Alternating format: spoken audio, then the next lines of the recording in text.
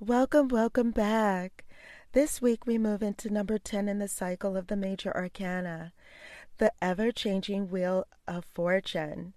Now, I view the cards as the cycle or phases in our journey, but also as levels. And if you've been following along, you'll know that we are now moving on to the next level.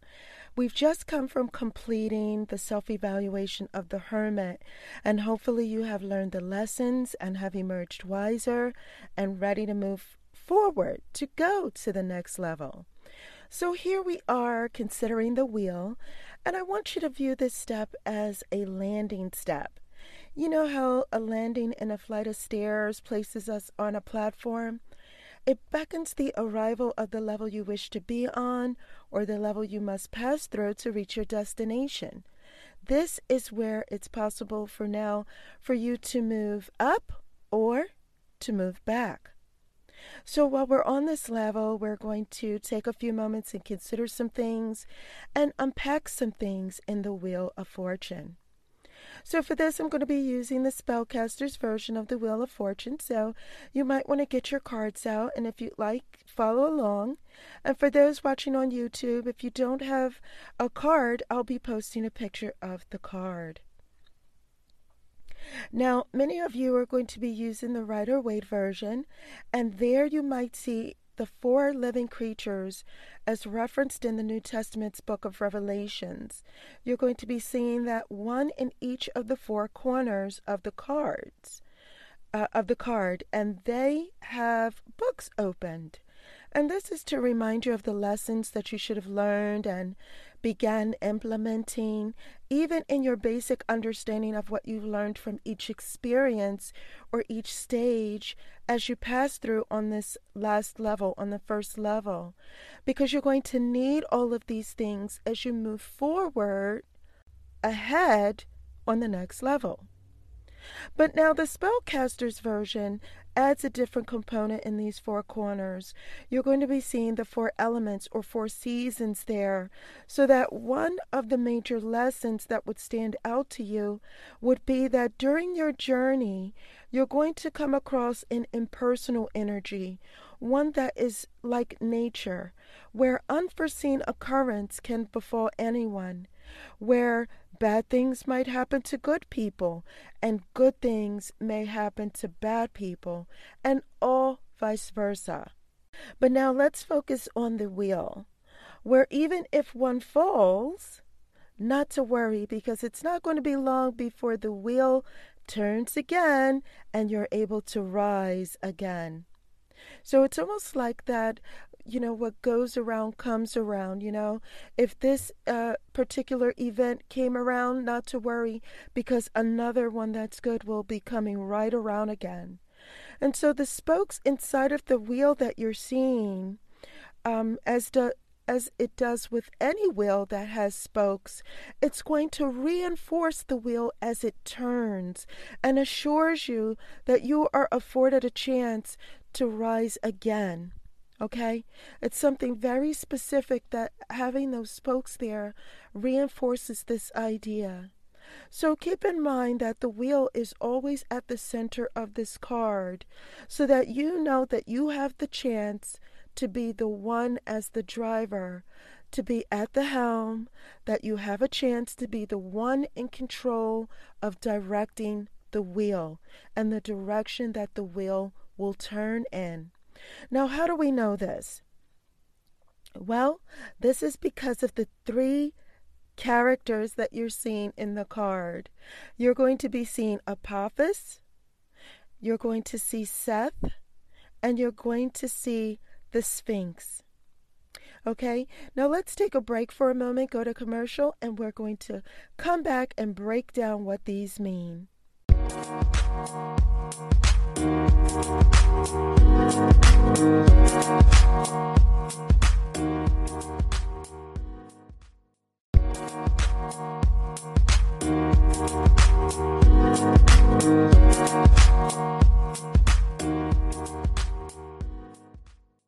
Okay, Let's examine what the three characters that are seen in the card mean.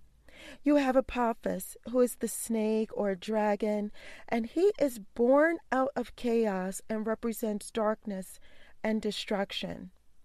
You're going to see Seth, or as some cards have it written, Set. This is a canine or a jackal. Now, you can comment as you like or share your thoughts on what you think, Seth's personality is, because in many writings or many stories, it seems like Seth comes off as the villain. But I will tell you that while Seth may not be a light bringer, he will definitely push back and fight to keep Apophis at bay. He kind of pushes him back so that the darkness that Apophis is bringing will get pushed back in order to let light, truth, and order continue to come through and shine. Okay? Now, when you see this monkey, it's so very funny to me because the monkey, I often think of the monkey on the ball and balancing himself, and he makes a good display of balancing himself on this wheel, does he not? And a study of monkeys on any nature program will reveal that they are indeed very playful. But there's something more to their characters. They are very intentional about what they do, and they're intentional about who they play with. Now, why does this matter? Well, normally you would see the Sphinx in this position. And as a symbol of what the Book of Symbols by Titian describes, it describes it as a fateful force of unconsciousness, or rather, something that is destined to occur as a result of unintentional sleeping. So, what does this mean?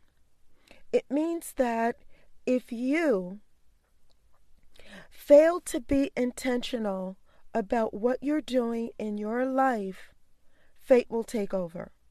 Right? If you're not intentional about your goals and about what you're doing in life, life itself will take over. So here it is, the monkey shown in the Spellcaster's version, and all of this is reminding you that you have a chance to be in control of your own good luck. You can push back on chaos when bad things occur. You can, on purpose, keep your balance in your life, in moving things along, be very intentional in making changes and adjustments when needed, when things happen. Because if you're not intentional and if you're not making sure that you're the one behind the wheel, fate or fortune, or fortuna, as some cards put it, is going to step in and turn the wheel and be the one to steer. And oftentimes you'll see that fortune is a woman who is blindfolded, and that she is the one who doles out, right? Lady Luck. She's the one who doles out luck. And she's very random about it. She seems to be indiscriminate about who she'll give good luck to or bad luck to. So if you're not intentional, luck can go either way. So when you're looking at the Wheel of Fortune, you're going to be thinking of basic meanings such as a cycle, right? Because the wheel turns. You're going to be thinking of unexpected turn of events. Remember, because unforeseen occurrence befalls us all.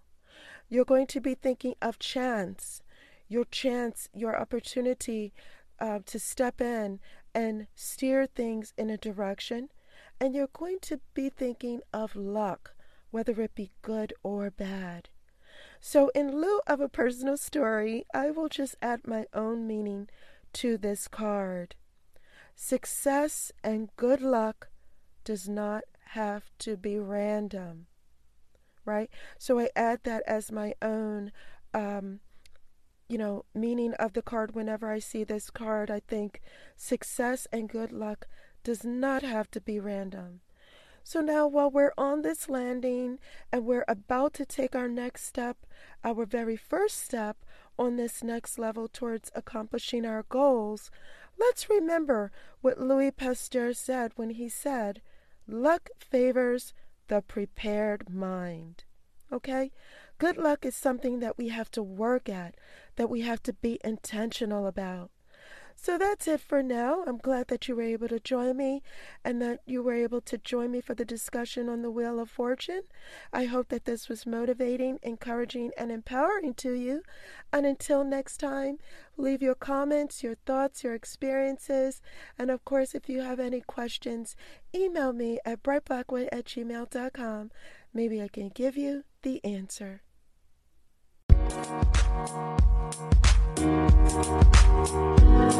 Thank you.